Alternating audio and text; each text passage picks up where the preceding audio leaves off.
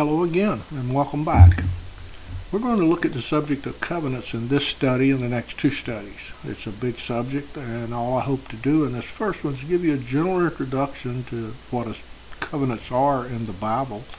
And I want to narrow it specifically this time to the Abrahamic covenant, which is found in Genesis 12, 13, and 15. Next time, we will look at the Old Covenant, which is the Mosaic Covenant, and then in the final study we're going to look at the New Covenant, and hopefully we're going to glean something not just for your head but for your heart. Before we begin, let's have a word of prayer. Father, we thank you for your word, and Lord, there's so much depth to it that we at times shake for it. Often we feel like that little child that's just dipping his toe into the shore, and in front of us are the vast depths that we have never and will probably never ever know. Yet, Father, we thank you that you have told us through your Son, our Lord Jesus, that the Holy Spirit would come and would lead us into all truth. We claim that now and ask for minds that, as Paul prayed for us, would be open and enlightened to receive your truth. Not just our minds open, but our hearts open, Lord. We long for a divine encounter. We long to meet God. So, Lord, hear us, and I commit myself to you now, Lord. I ask for your grace and your help now in presenting this teaching. In Jesus' name I pray. Amen. Now, first of all, there's a lot of experts and a lot of seminaries on the subject of covenants, so I'm not going to bore you with a lot of not needed information. I'm going to just cover the main points. Now, first, there are 8 main covenants in the Bible, and very simply, a covenant is just an agreement or contract. It's kind of crude to call it that, but that's basically what it is. Now, there are 8 of them in the Bible, and they start in the Garden of Eden. In Genesis chapter 2, we have what is called the Edenic covenant related to the Garden of Eden. That's how, when God told man to populate the earth, be fruitful and multiply, he gave man dominion, basically made him the manager over creation. The man named the animals and so on. But man failed on his side of the agreement when he disobeyed God in Eden with the tree of knowledge of good and evil. And the consequence of breaking that Edenic covenant was that death came upon all creation.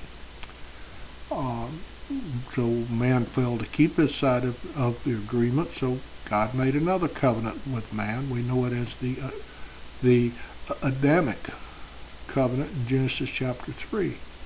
In the Adamic covenant, Satan, the cause of a great deal of the trouble in the universe, is cursed. Serpent was cursed to crawl upon the ground, and with the curse of Satan, a Savior is promised, and that's the first promise of the Messiah in Genesis chapter 3, verse 15. Adam is told that he must work the ground to bear fruit from it and to live off of it, and he's told when he dies, as a consequence of sin, he would return to it as dust. But humanity got so corrupt after the Adamic covenant that God repented. That's what the Bible says in Genesis 6:6. He repented that he had made man, and he sent a flood to destroy every living creature except Noah and Noah's family.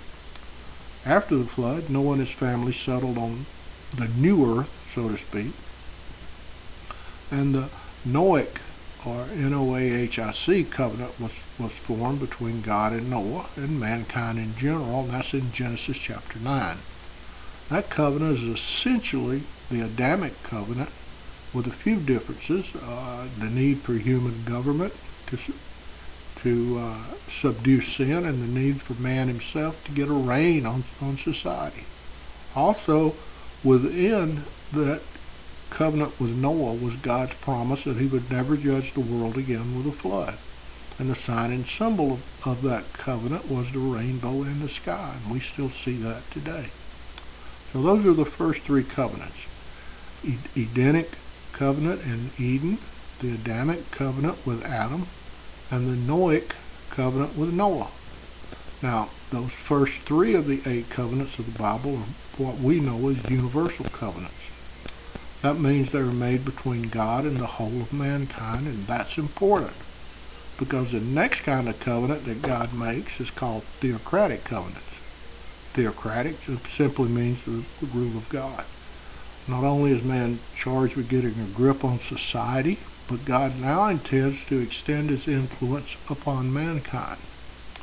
Theocratic covenants pertain to the rule of God on the earth. The first one that we're going to look at a little bit later is the Abrahamic covenant, made with Abraham.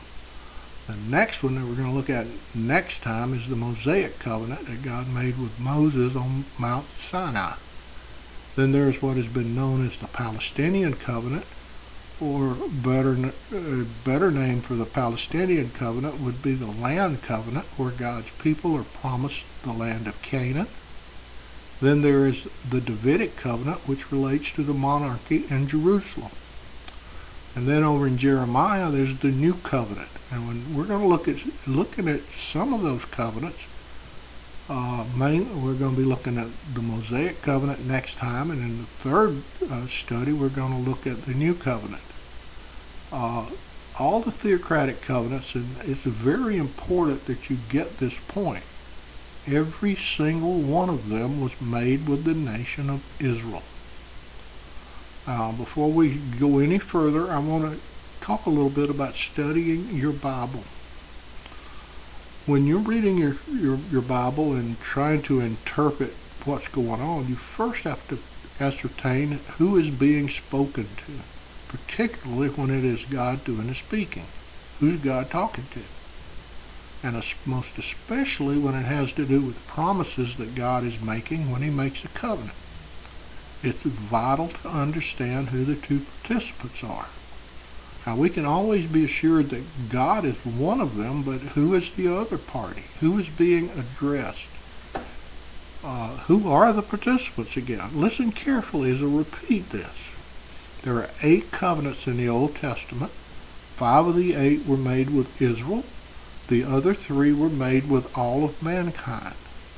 The understanding of covenants in the Bible is vital. First of all, these 8 covenants give us a framework for understanding the entire message of Scripture.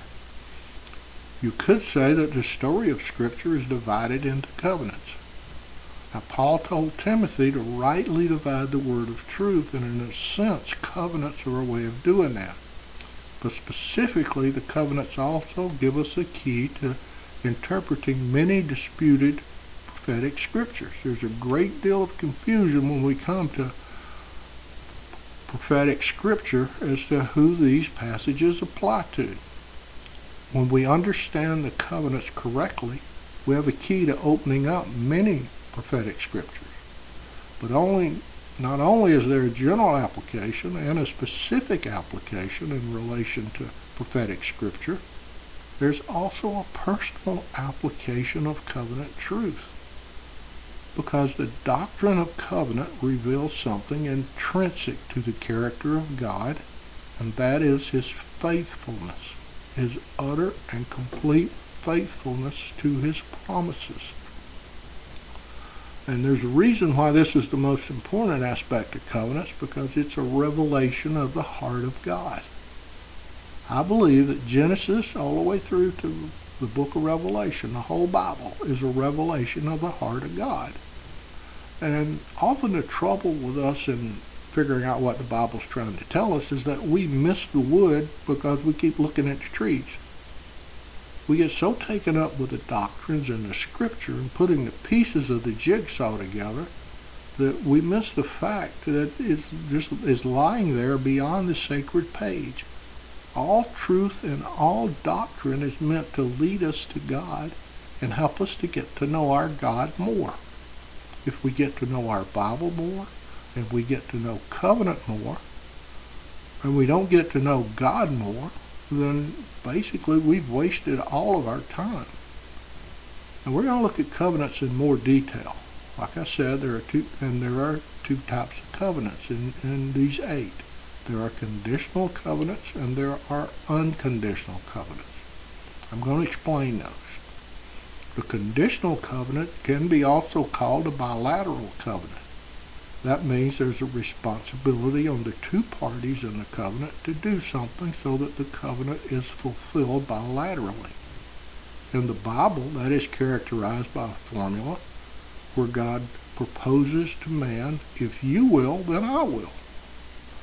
If you fulfill your side of the bargain, I, God, will fulfill my side of the bargain. The blessing is a conditional covenant, and it's secured by obedience, because before God will meet his conditions, man must first meet his.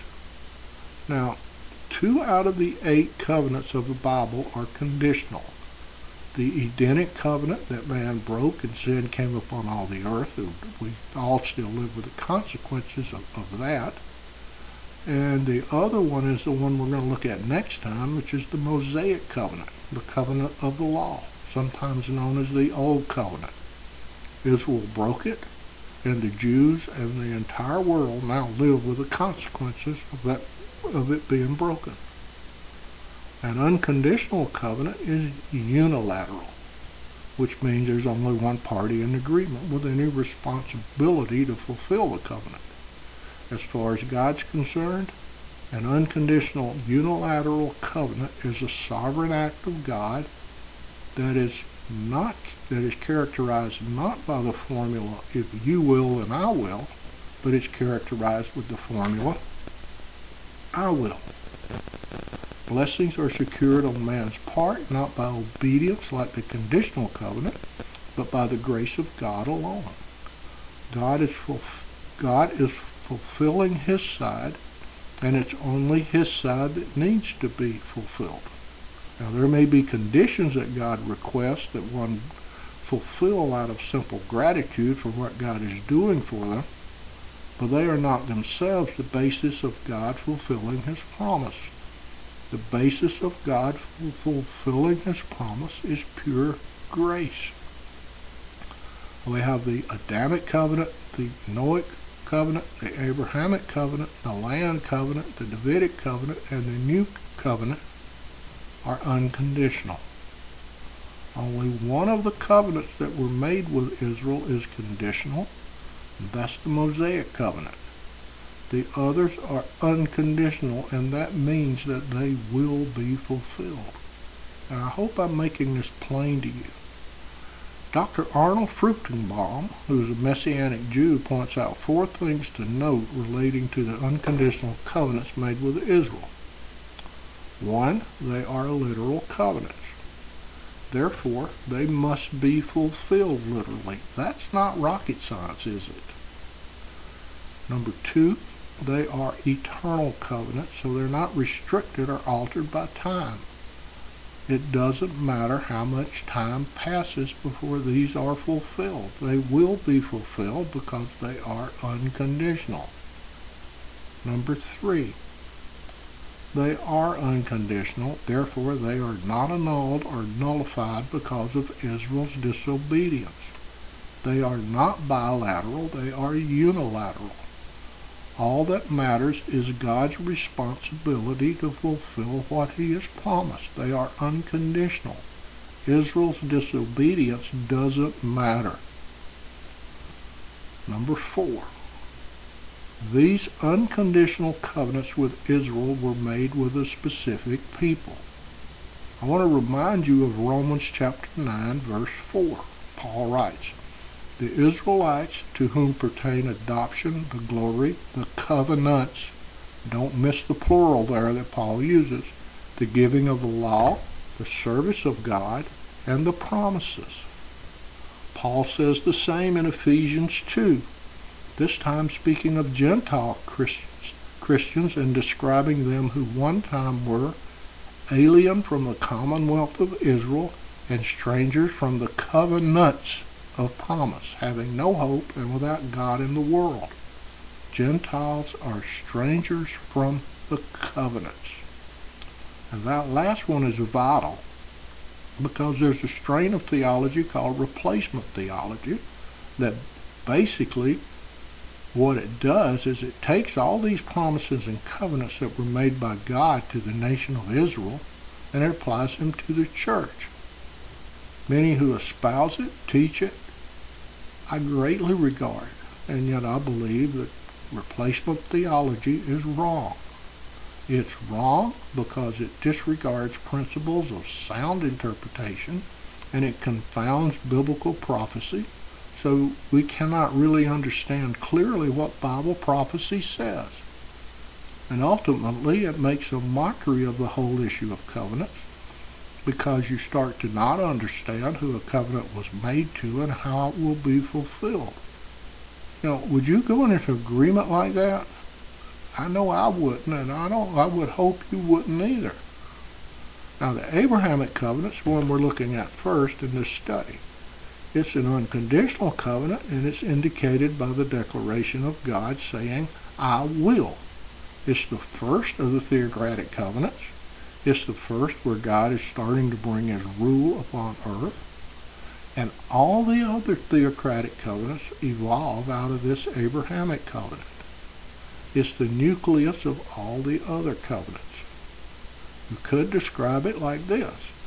In this covenant is the one purpose of God for humans into which all of God's programs work and fit. And that's a big statement.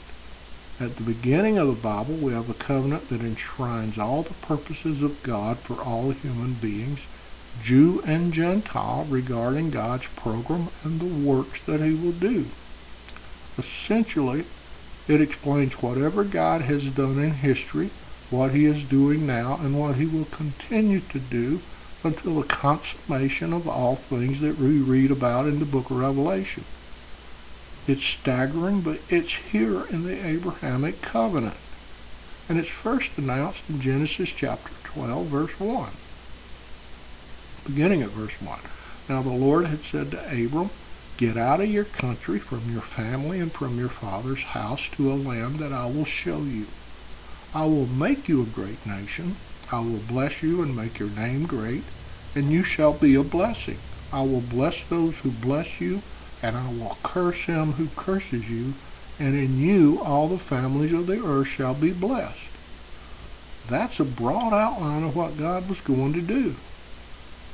You have to look at it. First of all, there's a national aspect to the covenant. God says, I will make of you a great nation. And Abraham was the father of the great nation of Israel.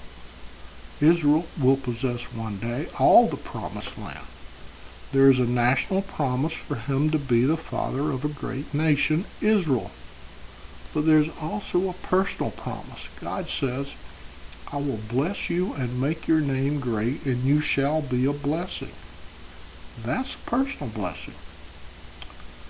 God was going to make Abraham great. The Jews are not the only nation that came from him. Other nations, including Arab states, are descended from Abraham. His descendants have been and are kings, both Jewish and non-Jewish kings. God had said personally, not just nationally, that a great nation of Israel would come from him, but personally God would make his name great. Consider this. Over half of the human race is connected to a religion, whether Jewish, Christian, or Muslim, that believes that Abraham is a most outstanding patriarch of faith. God fulfilled his personal promise as well as the national promise to Abraham through the Abrahamic covenant. And there's a universal promise here. He says, I will bless those who bless you, and I will curse him who curses you, and in you all the families of the earth shall be blessed. Israel was the vehicle that God was going to use to bring Messiah and salvation. In this covenant, there are physical blessings to the Jews.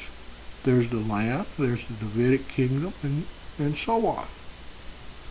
And just because Christ has come and the church is here, it doesn't mean those things are erased.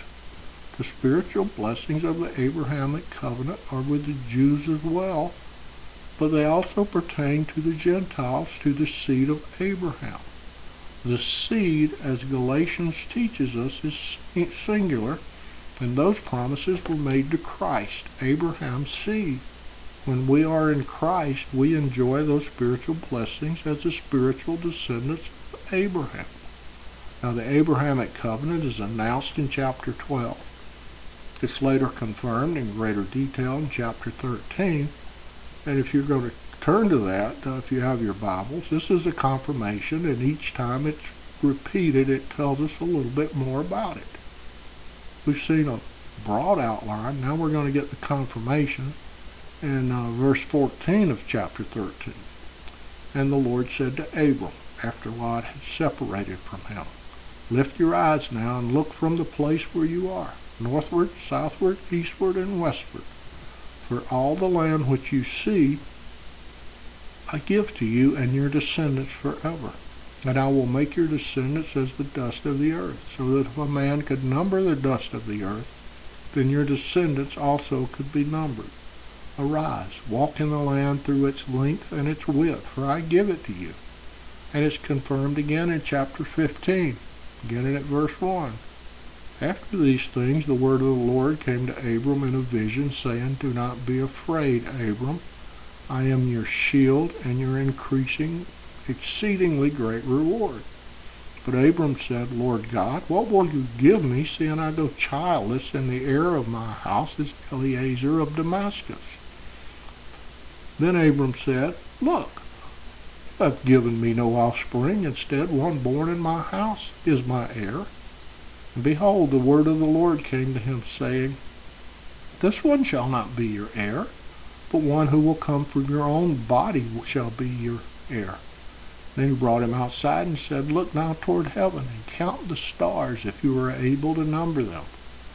And he said to him, "So shall your descendants be."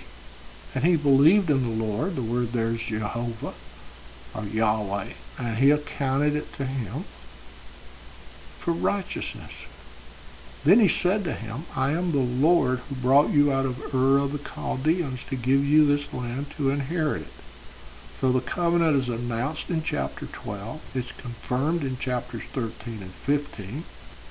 And this is where it's ratified officially and legally between God and Abraham. It's ratified specifically in answer to a question that Abraham asked of God in verse 8 after he confirms his covenant again. Abraham says, "Lord God, how shall I know that I will inherit it?" And God says in verse 9, "Bring me a 3-year-old heifer, a 3-year-old female goat, a 3-year-old ram, a turtle dove, and a young pigeon." Then he brought all these to him and cut them in two down the middle and placed each piece opposite the other. But he did not cut the birds in two, and when the vultures came down on the carcasses, Abram drove them away. So after the covenant is ratified in chapter 15, in chapter 17 the covenant is signified. And the covenant of Abraham is signified with a token physical circumcision. 8-day-old boys were to be circumcised, and this was a sign, just as the rainbow was a sign of the Noahic covenant. Circumcision, which in Hebrew means cutting, would be the sign of the Abrahamic covenant. That's going to become significant when we look at this cutting that's going on in chapter 15. Remember, the question Abraham asked in verse 8 was, "Lord, how shall I know? You're giving me all these promises. They're out of this world, but how shall I know I'm going to inherit them? I want a guarantee." You need to listen carefully. Abraham understood that when God told him in verse 9 to take all these animals, that God was saying, "Abraham, if you want to know how you can know I'm telling the truth, get a contract ready for me to sign." That's literally what's being said here. What is occurring in these verses happened in those days because contracts were made by sacrificially splitting carcasses of animals, laying them on the ground, and both parties to the contract would walk through the parts of those animal pieces, repeating to one another the terms of the contract and the agreement.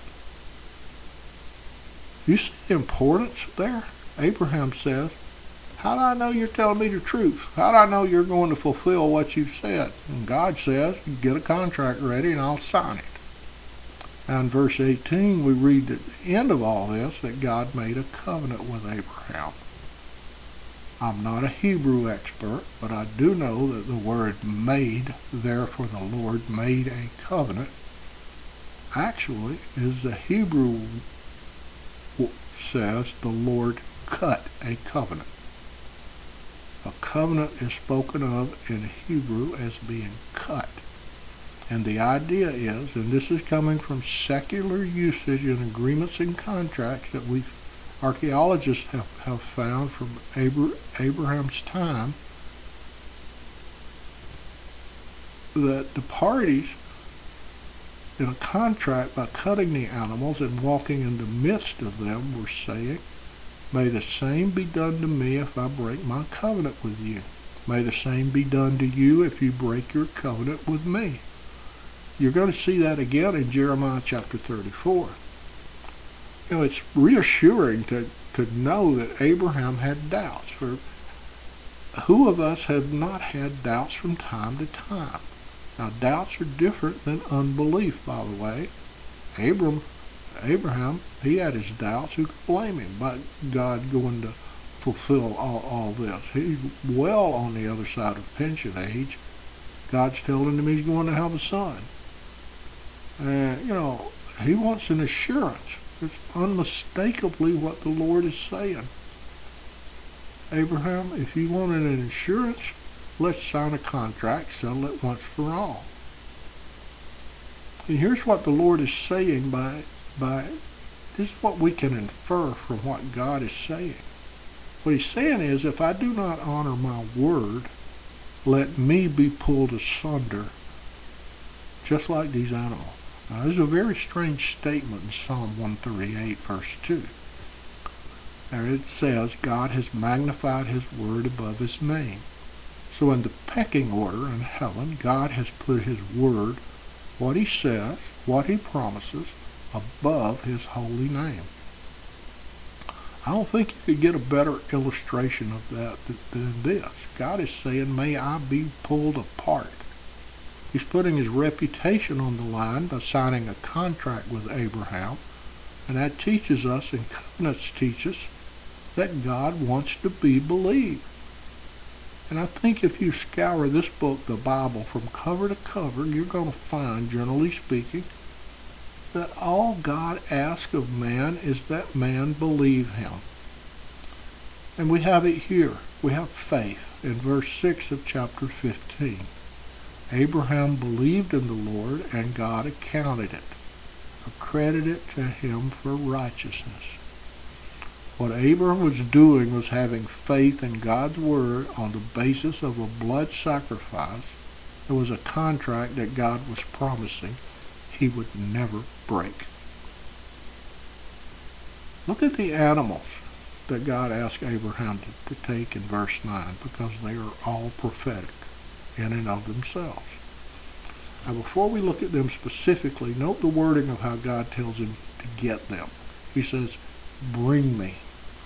I'm not going to take time to go into all of that, but this shows that this unconditional unilateral covenant and this sacrifice and this agreement was for God. Bring me. That's exactly the same with the sacrifice of Calvary that is enshrined here in wonderful type in the book of Genesis, and it's a Holy Spirit inspired picture. That sacrifice ultimately and primarily was for God, because it was in the heart of God to reconcile mankind to himself. And in order to do that righteously and justly, God needed a sacrifice to satisfy him. Bring me. Now, 3 animals are named. All 3 of them are tame animals, and not one of them needed to be captured by Abraham. They were willing servants for man's need, the heifer, the goat, and the ram. Now, that's a picture of our Lord Jesus. Mark's gospel is the gospel of the suffering servant. The Lord Jesus, it said, I've come to do the will of him who sent me. Each of these tame animals foreshadows a distinctive aspect of Christ's person and work. The heifer seems to indicate strength and energy to do the will of the Father. The goat, of course, if you know the Old Testament, is the animal of the sin offering. Christ was coming to do the will of God energetically, but he was going to Calvary to die in our place and take our sins. Then there's the ram, and the ram in Levitical offerings was connected with consecration. This was a work as his life was. His death would be completely consecrated to God. And the birds, is there not a picture of the one from heaven? That's John's Gospel. 3 times we read of 3 years repeated, and our Lord, after 3 years of service here on earth, life, and ministry, goes to the cross to die the sacrificial death. After Abram does what God asked him in verse 11, we read this. When the vultures came down on the carcasses, Abram drove them away. That implies something. Sometimes you need to read between the lines a little. What that implies is here we have Abram waiting on God. He's done what God has directly asked him, and now he's waiting. What's he waiting for? Well, God said, get a contract ready and I'll sign it. It's not conjecture to say that now he had the contract ready. He's waiting for God to come down and ratify it. He's waiting for God literally to come down, take his hand, Abram's hand, and walk with him through the pieces, reciting the agreement to one another. And in verse 12, it says, he waits all day. Now when the sun was going down, he waited to the very end of the day. He waited to the very end of the day. At that point, when the sun was going down, Scripture says a deep sleep fell upon Abram, and behold, horror and great darkness fell upon him. Now what does all that mean? Well, some believe it means because Abram is sleeping now, that he's not going to inherit the promised land in his own natural lifetime. And that may well be, but I don't know how they get that out of it, but there's more to it than that. It has to be. You see the significance of sacrifice and the typology that relates to the life and death of our Lord Jesus Christ. Aren't we seeing here a representation of death? Abraham undergoes a deep sleep, and we'll see in a moment or two there is a resurrection. We see this further back in Genesis. Before there was even the fall of man, we see Adam falls into a deep sleep. God does an operation while he's under that anesthetic and takes a rib and makes a woman. There's a picture of the new birth, the new creation coming out of death and then resurrection. The message is that blessing, this covenant blessing that has been promised to God's people and to the whole earth, will only be inherited through suffering. Now in verses 13 to 16, God specifically prophesies the suffering that the descendants of Abraham would have to bear. In verse 13, in his sleep and in his horror of great darkness, God tells Abram, know certainly that your descendants will be strangers in a land that is not theirs, and they will serve them, and they will afflict them 400 years. Now he's telling him that they're going to be 400 years in Egypt, and before you say it, some scriptures do say the Israelites were 430 years in Egypt, and that's correct. They were, and we don't have a contradiction. They were under 400 years of affliction after 30 years of honor while Joseph lived. Now, it's not rocket science here, people. Then in verse 14, God says to Abram, and also the nation whom they serve I will judge. God's going to judge the Egyptians. That's the plagues. Afterward they shall come out. And that's the Passover with great possessions. That's what Exodus 12 describes as the Israelites plundering the Egyptians as they exited the land. Verse 16 is another specific prophecy. God tells them they will go in, what they will suffer, they will come out, how they will come out, and when they will come out. In verse 16 it says, In the fourth generation they shall return here, for the iniquity of the Amorites is not yet complete. Now if you turn to Exodus chapter 6, beginning verse 16 through 20, you're going to read there that Levi, Abram's great-grandson, was the first generation of Israelites in Egypt. Then we read that Levi's son, by the name of Kohath, was the second generation of Israelites in Egypt. Then we read on that Amram was the third generation of Israelites in Egypt, and the son of Amram and Jochebed was Moses, the fourth generation of Israelites in Egypt. That's the generation that God said would be delivered. Now, I want to ask you a question before I go on any further. Do you think God fulfills his word accurately and literally? I think it's self-evident. In verse 16, God told him they're not going to return to Canaan until the iniquity of the Amorites was complete. And then it's the end of the dream. We know that because it says in verse 17, it came to pass when the sun went down, that Abram is back to reality. It's important because this was not a vision that Abram is seeing from verse 17 on. This is a literal, miraculous, supernatural event. We now see this scene of blood. The sun goes down. It is dark.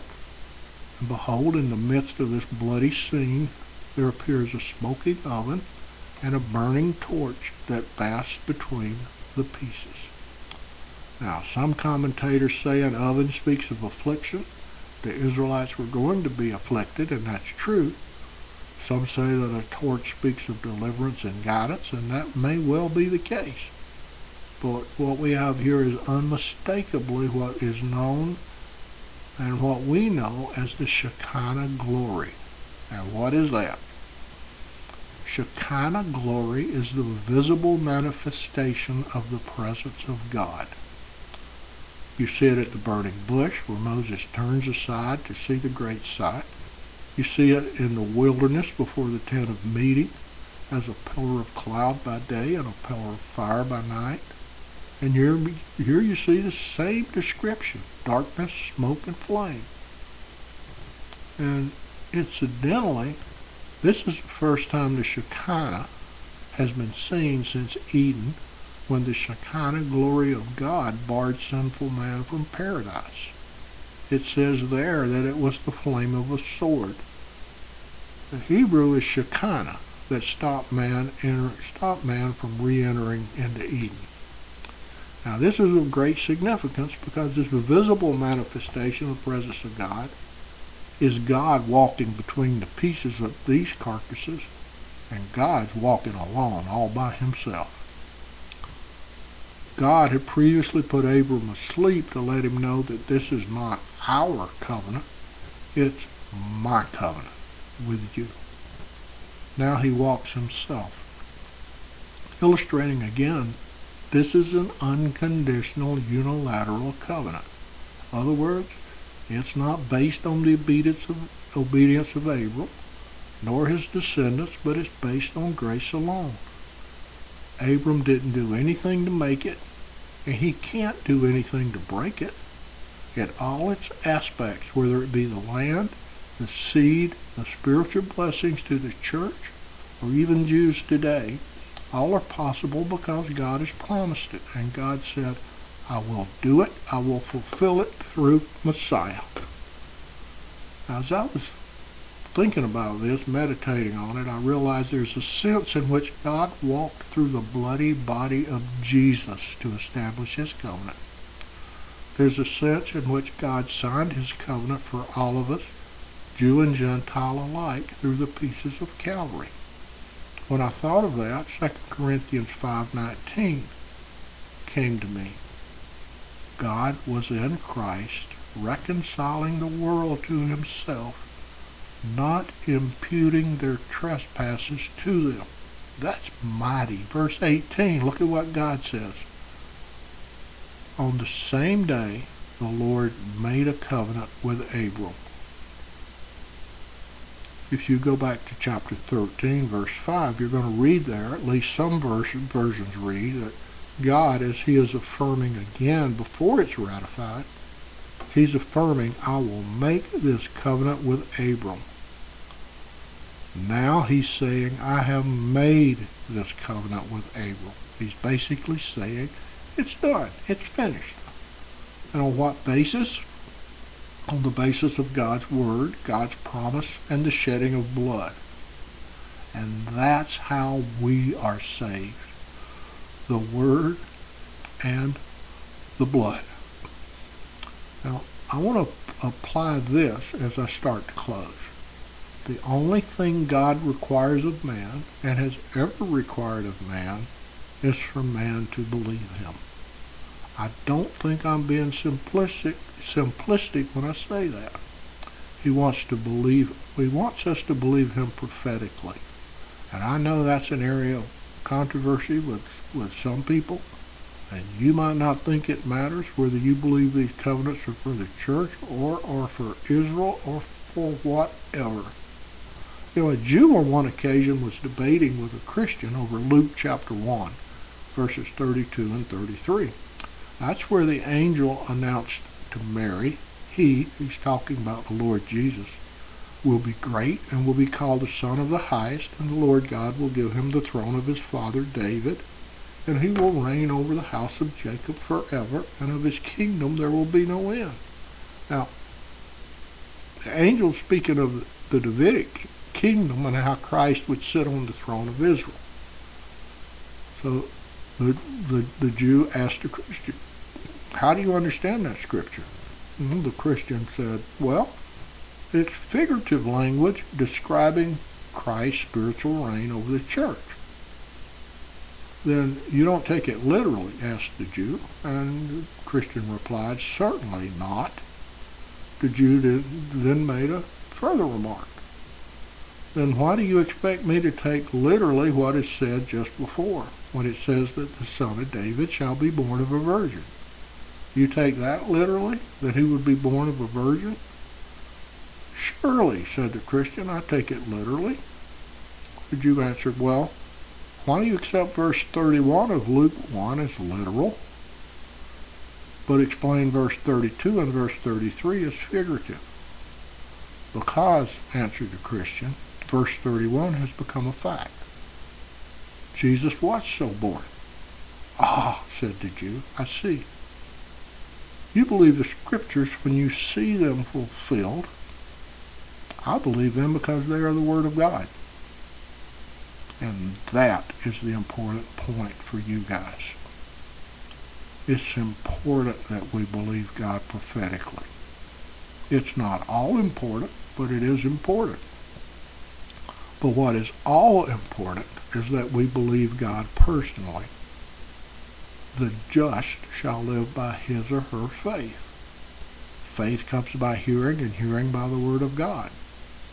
You know, there's an elderly woman who used to like to include a particular verse in her testimony, and it was, I will never leave thee nor forsake thee. Now, her pastor, who knew her delight was in the faithfulness of God in that one verse, one day pointed out to her that the original Greek meaning could literally be translated, I'll never leave thee nor forsake thee.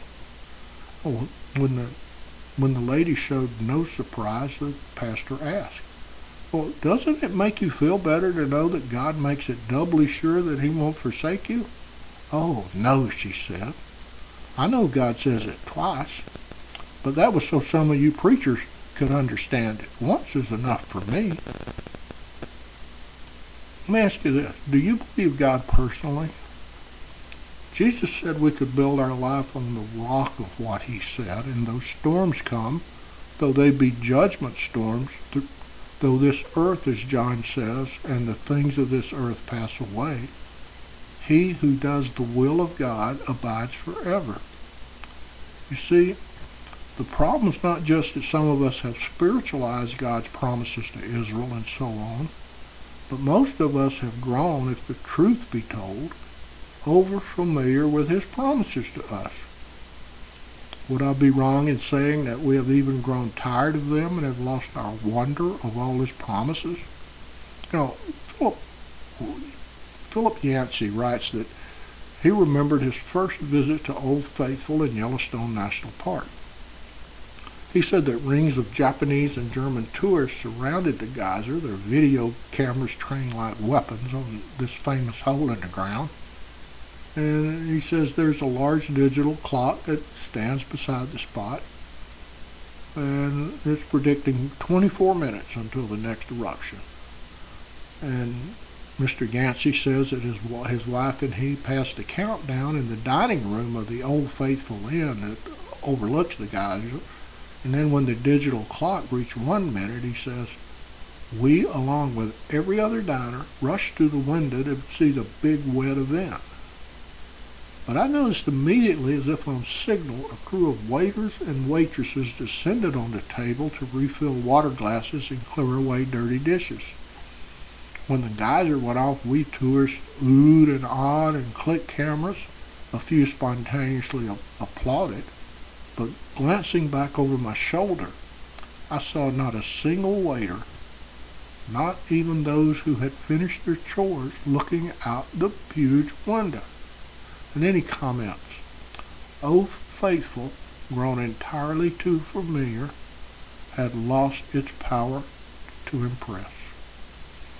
Old Faithful, grown entirely too familiar, had lost its power to impress. Do you know God is still true to his word?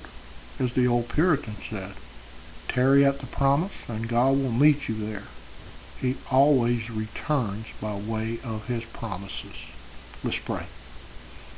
Father, we know a little bit more of what it means for you to have set your word above your name. You have chosen in your sovereignty to put your reputation on the line because you always honor your word. You have chosen to give us an assurance that we can grasp and understand. Lord, we thank you for the Lord Jesus, who was torn at Calvary. We thank you that you walked between the pieces of the slain lamb to a world that has its back towards you.